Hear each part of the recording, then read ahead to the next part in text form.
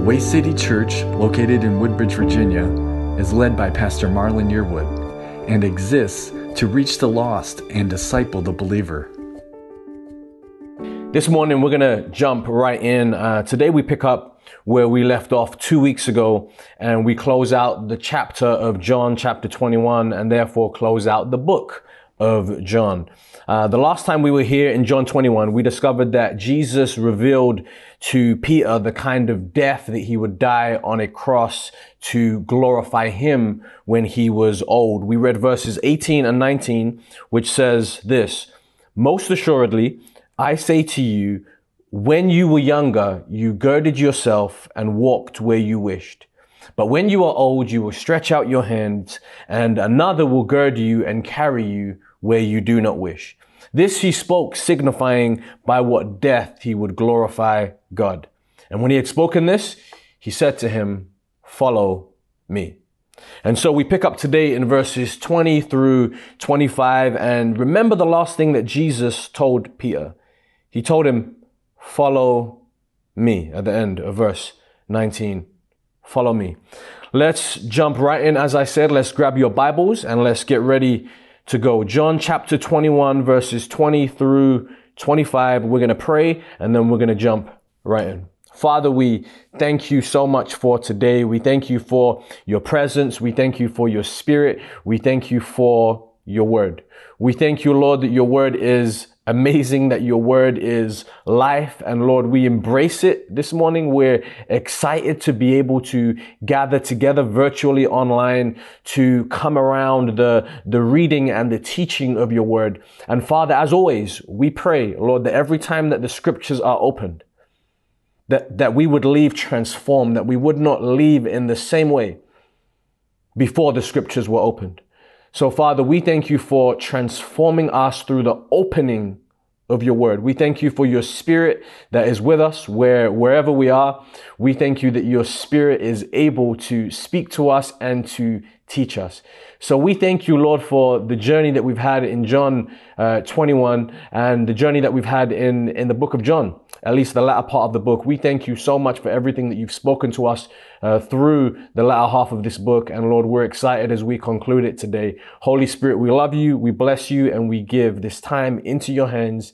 In Jesus' name we pray. Amen and amen. John 21, 20 through 25. Then Peter, turning around, saw the disciple whom Jesus loved following, who also had leaned on his breast at the supper and said, "Lord, who is the one who betrays you?" Peter, seeing him, said to Jesus, "But Lord, what about this man?" Jesus said to him, "If I will that he remain till I come, what is that to you? You follow me." Then this saying went out among the brethren that this disciple would not die. Yet Jesus did not say to him that he would not die. "But if I will that he remain till I come, what is that to you?" This is the disciple who testifies of these things and wrote these things, and we know that his testimony is true.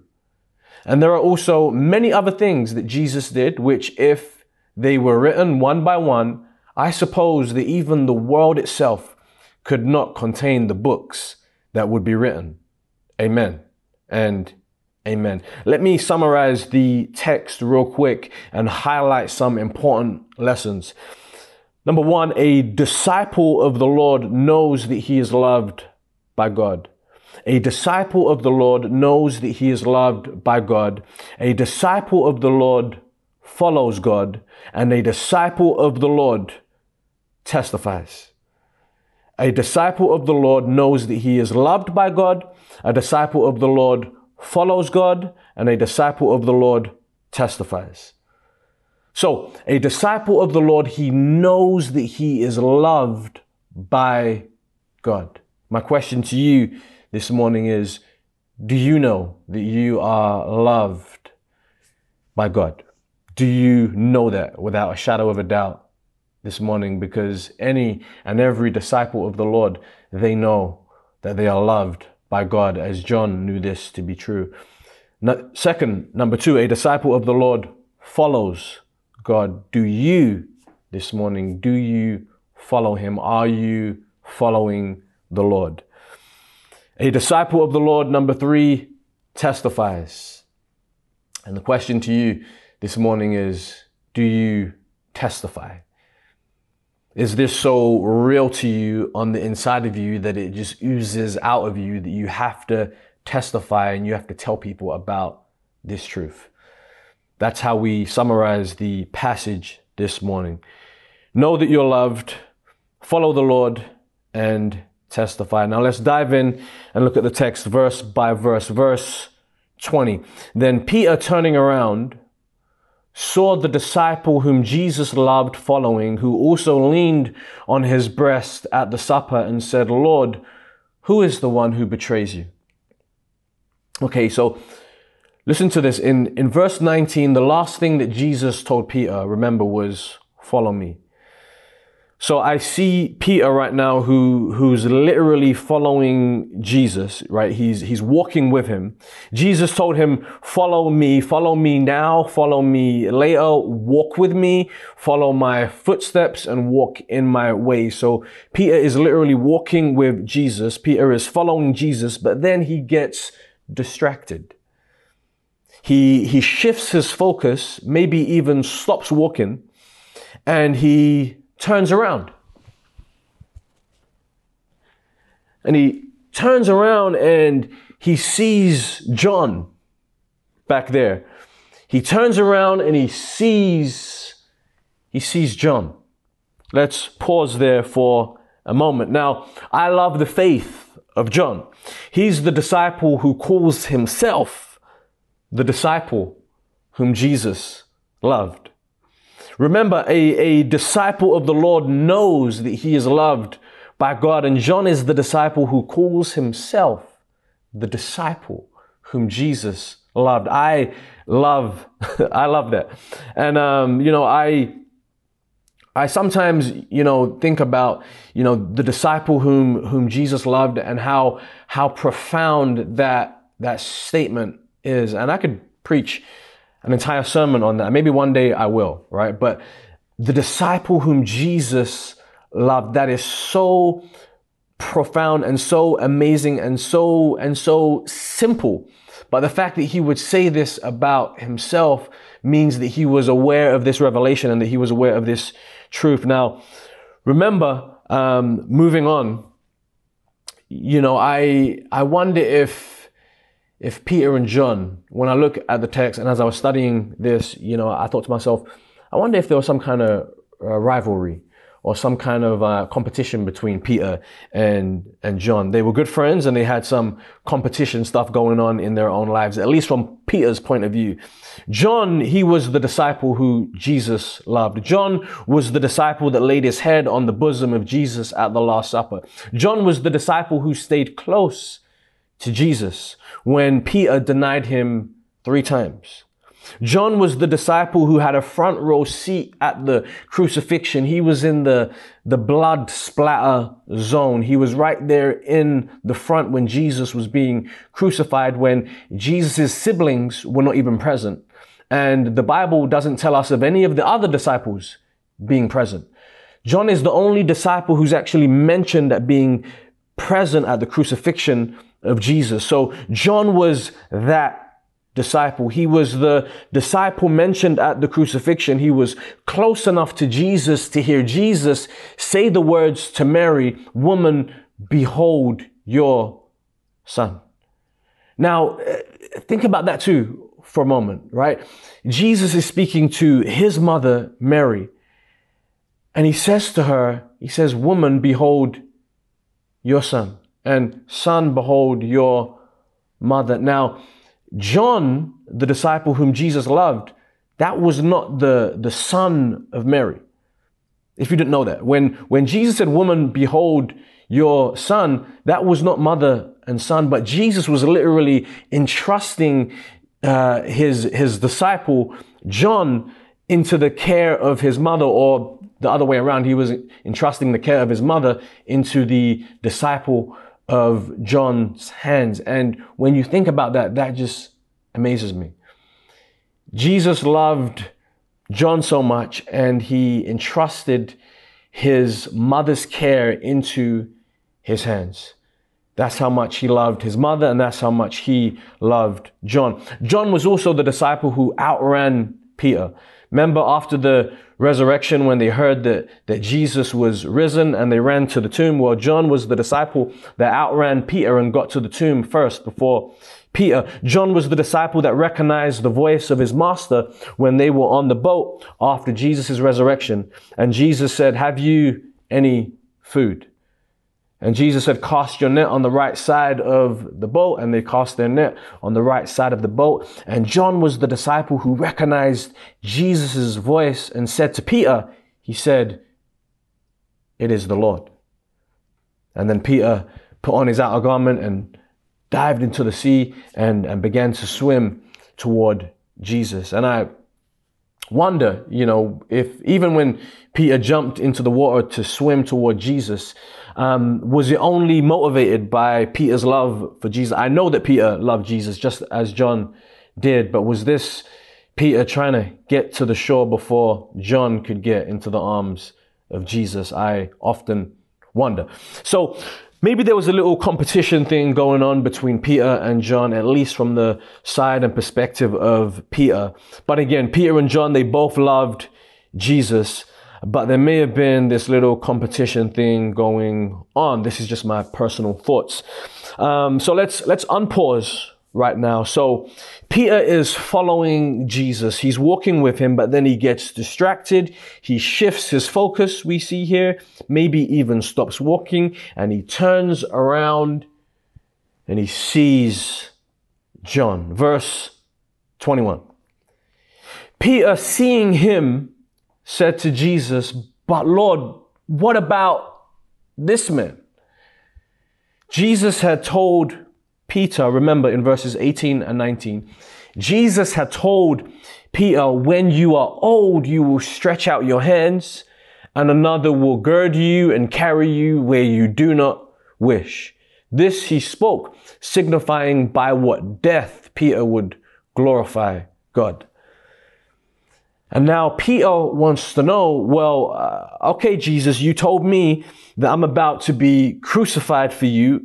Okay, that's cool.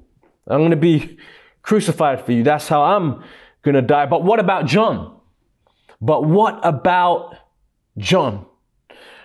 I'm going to die for you, then most certainly John's going to die for you. I mean, if I'm dying for you, then I know that John's dying for you too. And if I'm going to be crucified, then how on earth will John die for you? So tell me, Lord, how is he going to die for you? I want to know how John will die, and I want you to tell me that right now. Tell me, Lord, how will John die for you?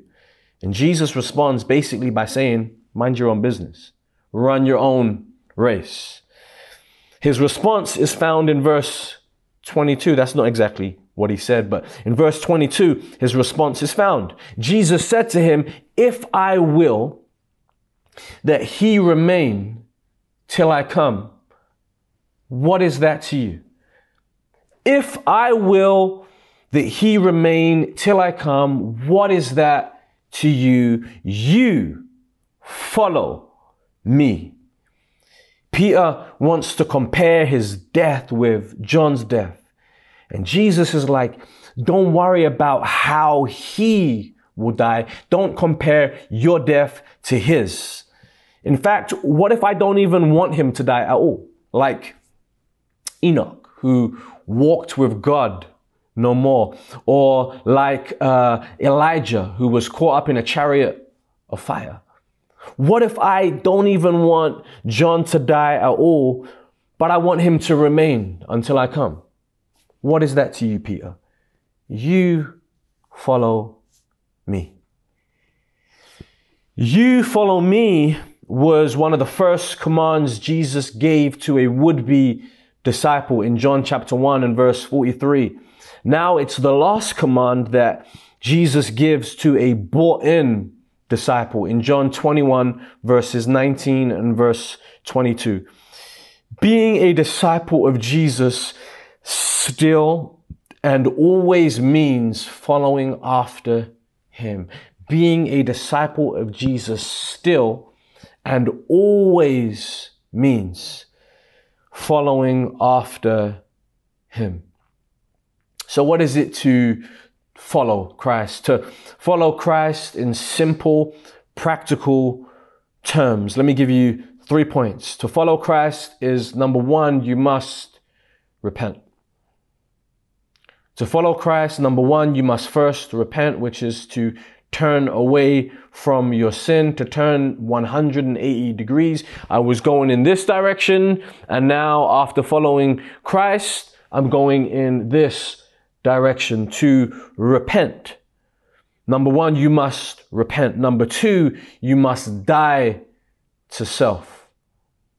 Your flesh wants to live. Your flesh wants to be in charge daily, and you must die to self. And then number three, you must serve him. You must serve him. What are your giftings? What are your giftings? What are your talents? What has God gifted you with? What has God placed in your hands? What are the talents that he's given to you? And are you using them in order to serve him? So number one, to follow him, you must repent. Number two, you must die to self. And number three, you must serve him with your gifts and with your talents. That's what it means to follow him. Repent, die to self, serve him. Okay, so let's look back at this comparing thing. Again, we're still in verse 22. Let's look back again at this comparing thing that may be going on here. Jesus says, if I will that he remain till I come, what is that to you? Peter is comparing himself to John, and Jesus is correcting him for that. We are commanded in scripture not to compare ourselves to others and to run our own race. That is the command throughout scripture. Don't compare yourself to one another and run your own race. Let me give you a couple examples. Hebrews chapter 12, verse 1 and 2 says this, therefore we also, since we are surrounded by so great a cloud of witnesses, let us lay aside every weight and the sin which so easily ensnares us, and let us run with endurance the race that is set before us, looking unto Jesus, the author and the finisher of our faith. For the joy that was set before him, he endured the cross. Who, for the joy that was set before him, endured the cross, despising the shame, and has sat down at the right hand of the throne of God. Let us run our own race that has been set before us. Let us stay in our lane. And 2 Corinthians chapter 10 and verse 12 says this, for we dare not class ourselves or compare ourselves with those who commend themselves, but they, measuring themselves by themselves and comparing themselves among themselves, are not wise. For we dare not class ourselves or compare ourselves with those who commend themselves, but they, measuring themselves by themselves and comparing themselves among themselves, are not wise. Selah. Let me tell you why you are not wise in comparing yourself to another. The problem with comparing yourself to an individual is that people just like you go through seasons. And each season in a man or woman's life, each season in their life is temporary. So we go through seasons in life, and each season is temporary. So in other words, in which season of her life are you comparing yourself to? What season of her life is she in when you compare yourself to her? And what part of your life are you comparing to another? Let me give you an example here. If you compared yourself to Joseph while he was in the pit, If you compared yourself to Joseph while he was in the pit that his brothers threw him in, or while he was wrongfully accused and spent some time in prison, you may be pretty encouraged and think that you yourself are doing pretty well and that you are doing so much better with your dreams than he was doing with his. But if you compared yourself with King Solomon, you may be discouraged when you realize that you lack wisdom, influence, and wealth in comparison to him. You were quite happy and content with your wealth until you discovered that you, as a grown, successful businessman, only have a tiny fraction of the wealth that he had. You have less than 0.000001% of the wealth that Solomon had. Your wealth is as poverty when compared to King Solomon's wealth.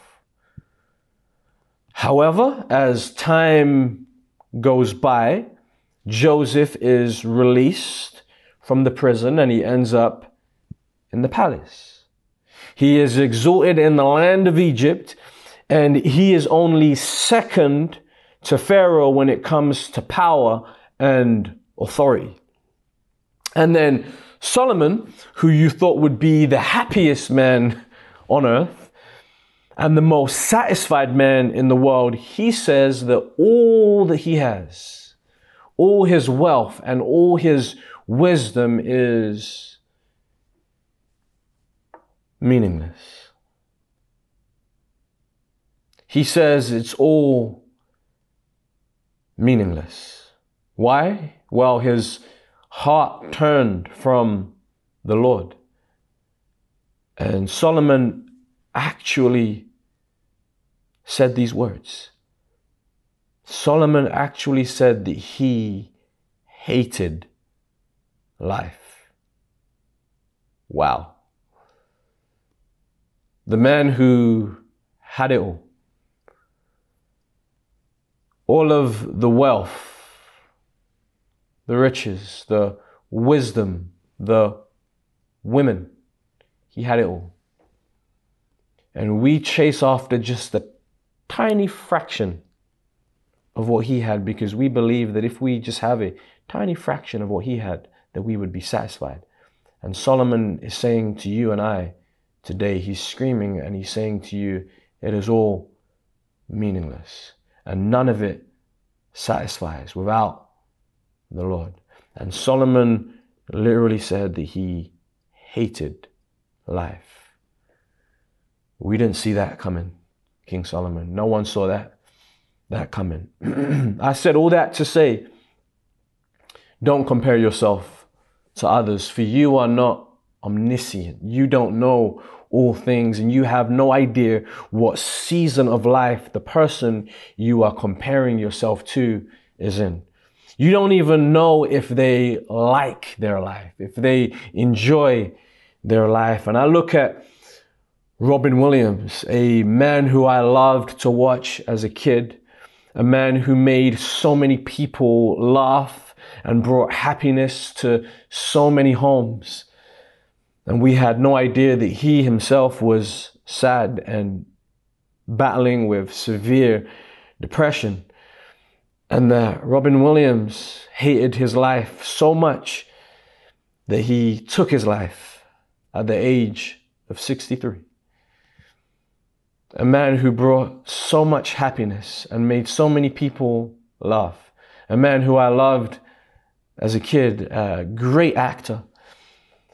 But he himself was sad. Many wanted to be like him, but he himself was sad. So much so that he decided at 63 that he hated his life so much that death was better than life for him, and he took his own life at 63 years old. And by the way, if there's any one of you that is dealing with, battling with, struggling with suicidal tendencies or suicidal thoughts, I would be honored to sit down with you and talk with you And I want you to know that you are loved.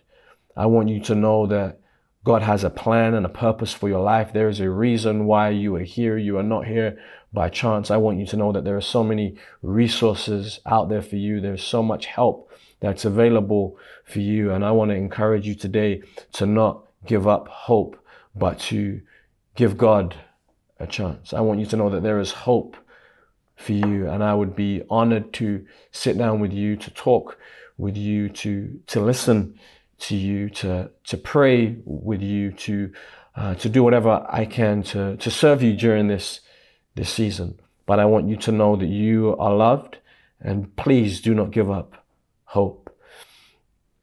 When you compare yourself to whoever, you have no idea if they are getting ready to transition from the season they were in when you compared yourself to them. Are they at the beginning of their race or toward the end of their race? Are they satisfied? Are they content? Do they have peace? How much debt do they have? Isn't it easy for a man with no debt to compare himself to a man who is sinking in his debt and yet somehow feel like he is unsuccessful? In 1 Kings 20 and verse 11, I love what the king of Israel says to the king of Syria, a younger man who he's about to engage with in battle. And he says this to him. He says, "Let not the man who just put on his armor boast like the man who has already taken his off.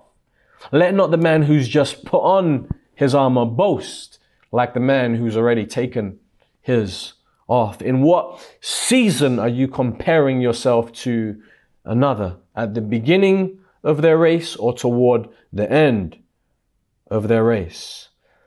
Verse 23, "Then this saying went out among the brethren, that this disciple would not die. Yet Jesus did not say to him that he would not die. But if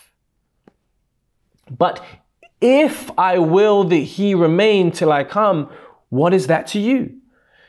Now, listen, apparently this rumor that was going around was a believable one. If there was one disciple that would not die, we all know that it would have been John. John was a faithful disciple, and he outlived every other disciple, and he was entrusted to make known God's secret things. God unveiled the things to John and gave him great revelation, including specific signs that would happen at the very end of the age.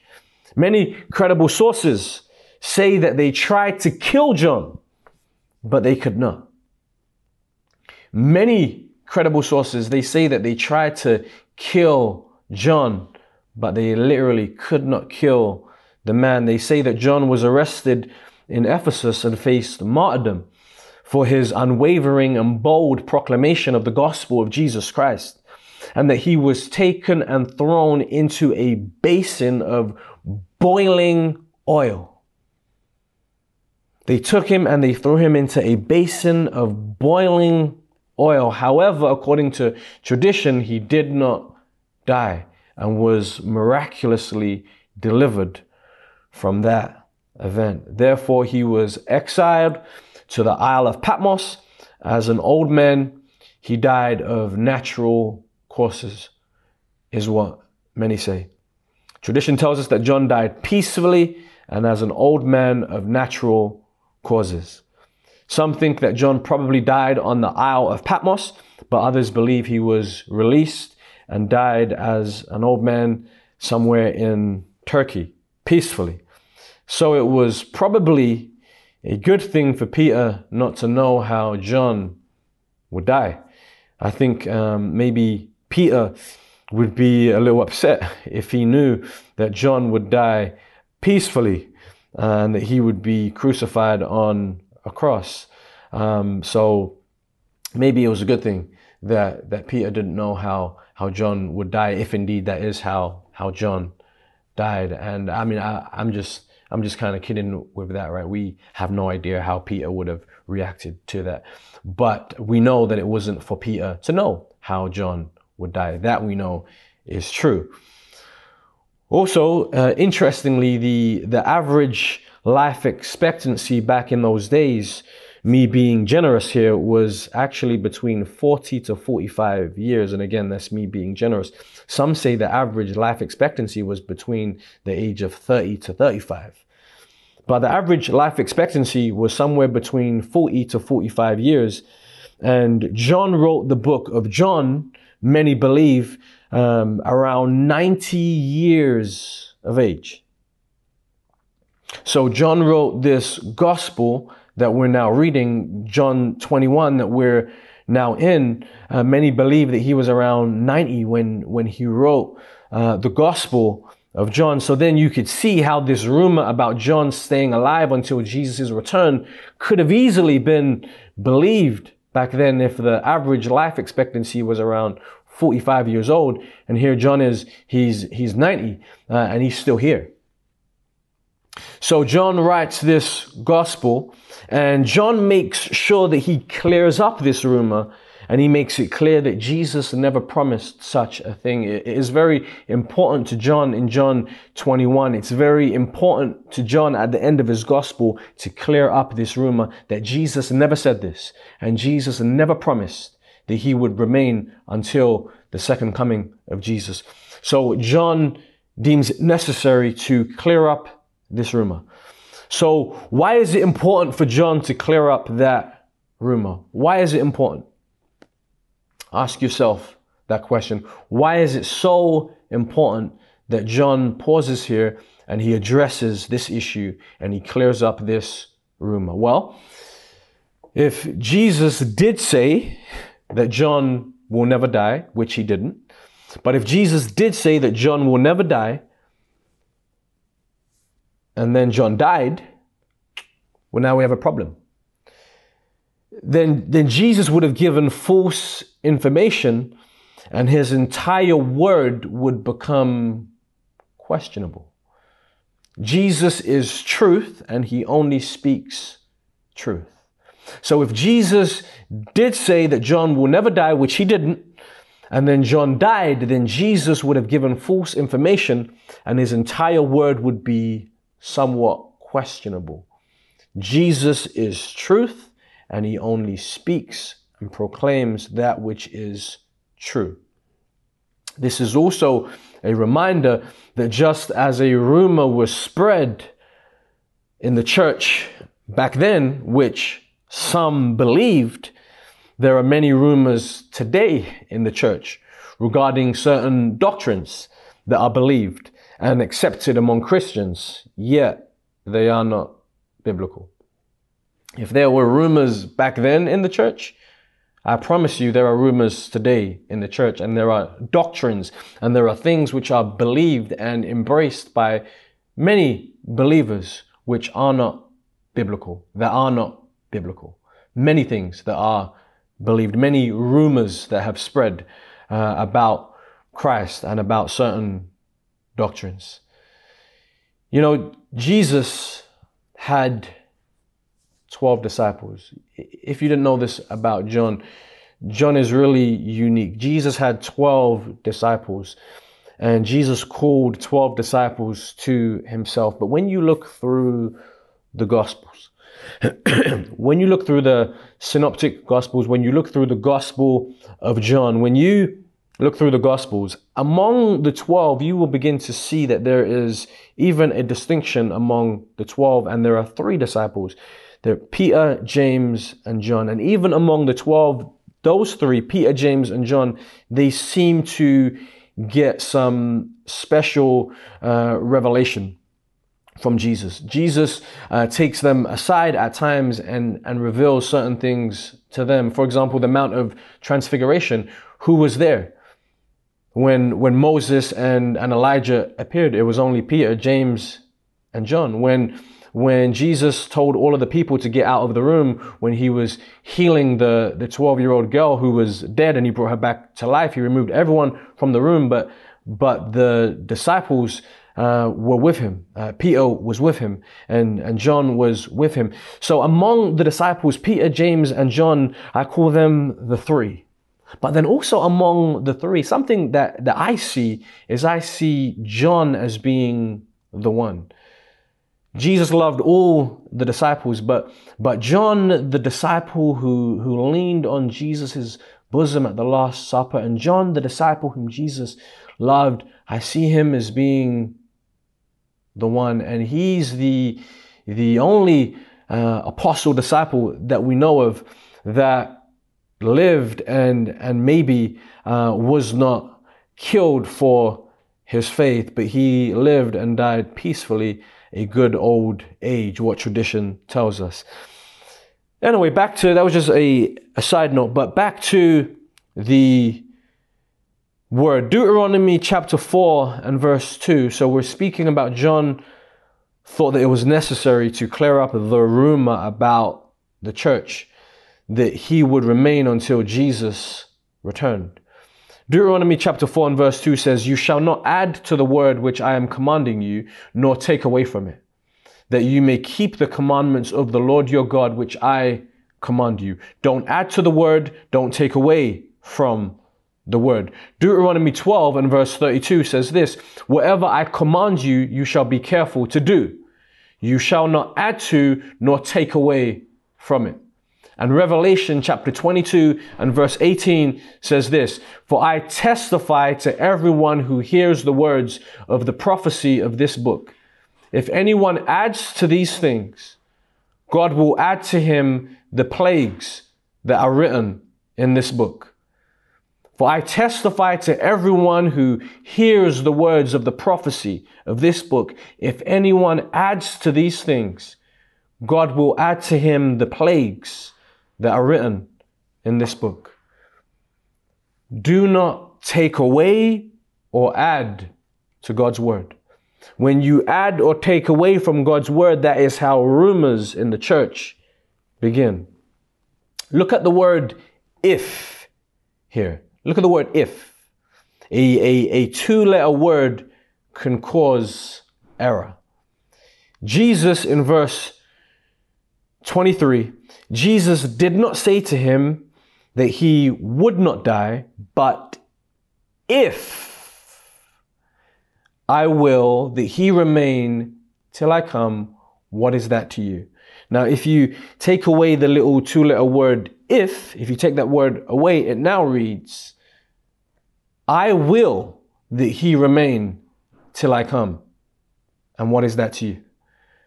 I will that he remain till I come. What is that to you? So do not add or take away from God's word, because I've just shown you here what a simple two-letter word can do and how it can change and how it can start rumors. Verse 24, this is the disciple who testifies of these things and wrote these things, and we know that his testimony is true. This is the disciple who testifies of these things and wrote these things, and we know that his testimony is true. The only reasonable and sensible thing to do with all this understanding and revelation that you have received from Jesus Christ, if I was to sum it up in one word, it would be testify. The only reasonable and sensible thing to do with all of this understanding and revelation that you have received from Jesus Christ, if I was to sum it up with one word, the only reasonable thing to do would be testify. Testify. Imagine if John and the other disciples / apostles did not testify. Imagine if they didn't. It is because of their testifying that we have the gospel today, because they answered the Great Commission.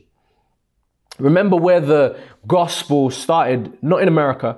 America as you know it today with Christianity only began in the 1700s. So the gospel didn't begin here, and also you are not the primary teachers of the gospel message or the most profound teachers of it. The gospel began in Israel. The gospel began in Israel, not in the Western world, but it began in Israel. So people are unlearned when they call this a Western religion. You lack understanding if you think that this is a Western religion. And I hate it when ignorant folks call it the white man's religion. You lack understanding. The gospel transcends race and color and ethnicity. It transcends male and female. It transcends age. It transcends culture and economic status. It ministers to everyone who was born of woman. This is the gospel, and it is for all people, and this is by no means a Western thing or a Western religion. It began in Israel. So I praise God for those who took on the Great Commission. They took it seriously, and they spread the gospel from Israel to the ends of the earth. And today we have the gospel because of those first disciples, those first apostles, those first men who went out and spread the gospel. And now the baton is in our hands, and we're to continue to spread this gospel to the ends of the earth. But we only received it because they took the Great Commission seriously and they spread the gospel. So I praise God for the early disciples and the early apostles. Verse 25, and there are also many other things that Jesus did, which if they were written one by one, I suppose that even the world itself could not contain the books that would be written. Amen. And there are also many other things that Jesus did, which if they were written one by one, I suppose that even the world itself could not contain the books that would be written. Amen. We just have a fraction of what Jesus did. But what we have is enough. We only have a fraction of what Jesus did, but what we have is enough. It is enough to keep us learning and maturing for our entire lifetime. Jesus is coming back again. Jesus is coming back again, and Jesus is coming soon. Jesus is coming back again, and he is coming soon. I believe we are in the last of the last days. And he's coming back, and he's coming soon. And my question for you today is, are you ready if he comes back today? Are you ready? Are you ready if Jesus comes back today? Are you ready? Because he is coming. And he may come back, and he could come back very possibly within your lifetime. So are you ready if he comes back during your lifetime? And are you ready if death beats you to the punch? If death occurs before he returns, are you ready? The testimony of John is the truth. This testimony is true. It is truth. This word has been tested and tried and questioned and picked apart for the purpose of scrutiny for centuries, and it is still upheld and remains true. It remains true. God has preserved his word supernaturally. It was written over 1,500 years. This word, the Bible, was written over a period of 1,500 years with approximately 40 different authors. And it has proven to be true without compromise, without contradictions. You have millions of believers that have trusted in this book and altered their lives because of it. Their lives have been transformed by the power and the spirit of this book. The power of the Word of God and the Spirit of God, which is in partnership with this book, has transformed many lives. And you have a book written over a period of 1,500 years, think about it, with 40 different authors without contradictions, and they all tell the same story of his redemption and of his grace and of his love. It's a unified story. It's one story. How do you do that over a period of 1,500 years with 40 different authors? God. This testimony is true. So today, I plead with you to surrender to him. Surrender to him today and watch him transform and change your life. Today is the day of salvation for you. Open your heart today and receive him. This gospel is truth, and it is for you. The good news that Jesus Christ came to earth to die for you, to live a perfect life that you and I could not live. He lived on earth and he was without sin. He died at 33 and a half years of age. And he didn't die for himself, but he died for you. And he rose again. John 20, John 21. He rose again and was victorious. Death had no power over him. When you and I die, death has power over us. Death has rights over us because of the wages of sin is death. So death has rights and rule over us. But for Christ, it had no rights or rule over him because he was without sin, and it was proven in the resurrection. So he rose again. The tomb was empty. And now he says, hey, listen, if you would accept, whoever you are, if you would accept my payment for your sin, then just as I rose again from the dead, you too, after death, will rise again. There is hope for you, and I'm going to prepare a place for you.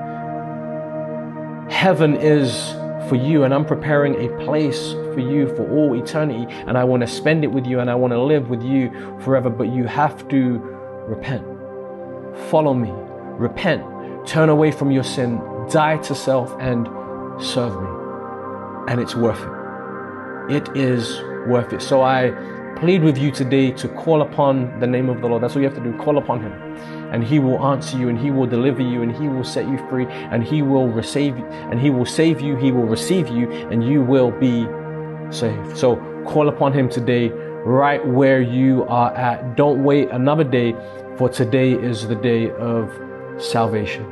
Father, we love you, we bless you, and we thank you today for John chapter 21 and for the teaching of your word. We thank you for the gospel. We thank you that this testimony is true. We thank you, Lord, that we don't need to add or take away from your word. We thank you, Lord, that we shouldn't compare ourselves to anyone else because we're running our own race and we exist within different seasons of our lives. So, Father, help us not to compare ourselves to one another. Help us to follow you. May we repent and continue to repent. May we die to self daily. May we take up our cross and follow you. And may we ultimately serve you with our gifts and talents that you have placed in our hands. And Father, may we glorify you with our life and glorify you with our death. Both Peter and John glorified you with their death. It doesn't matter how they died, whether one was crucified for you upside down or one died as an old man peacefully. They both loved you, they both served you, and they both glorified you in death. And Father, we thank you for the great commission that went forth. We thank you that they testified of these things and they boldly proclaimed the gospel so that I could receive it, so that the Way City Church could receive it. And Father, that's why we exist as a church today, to continue that commission and to proclaim this gospel, this great news to the world. Father, I pray that we would be strengthened, that we would be encouraged, that we would be motivated today as believers to testify of this truth and to live a life boldly sold out to you and for you. We love you, we bless you, and we commit this time into your hands today. In Jesus' name we pray. Amen and amen. We'd love to hear from you. Visit us at thewaycitychurch.org.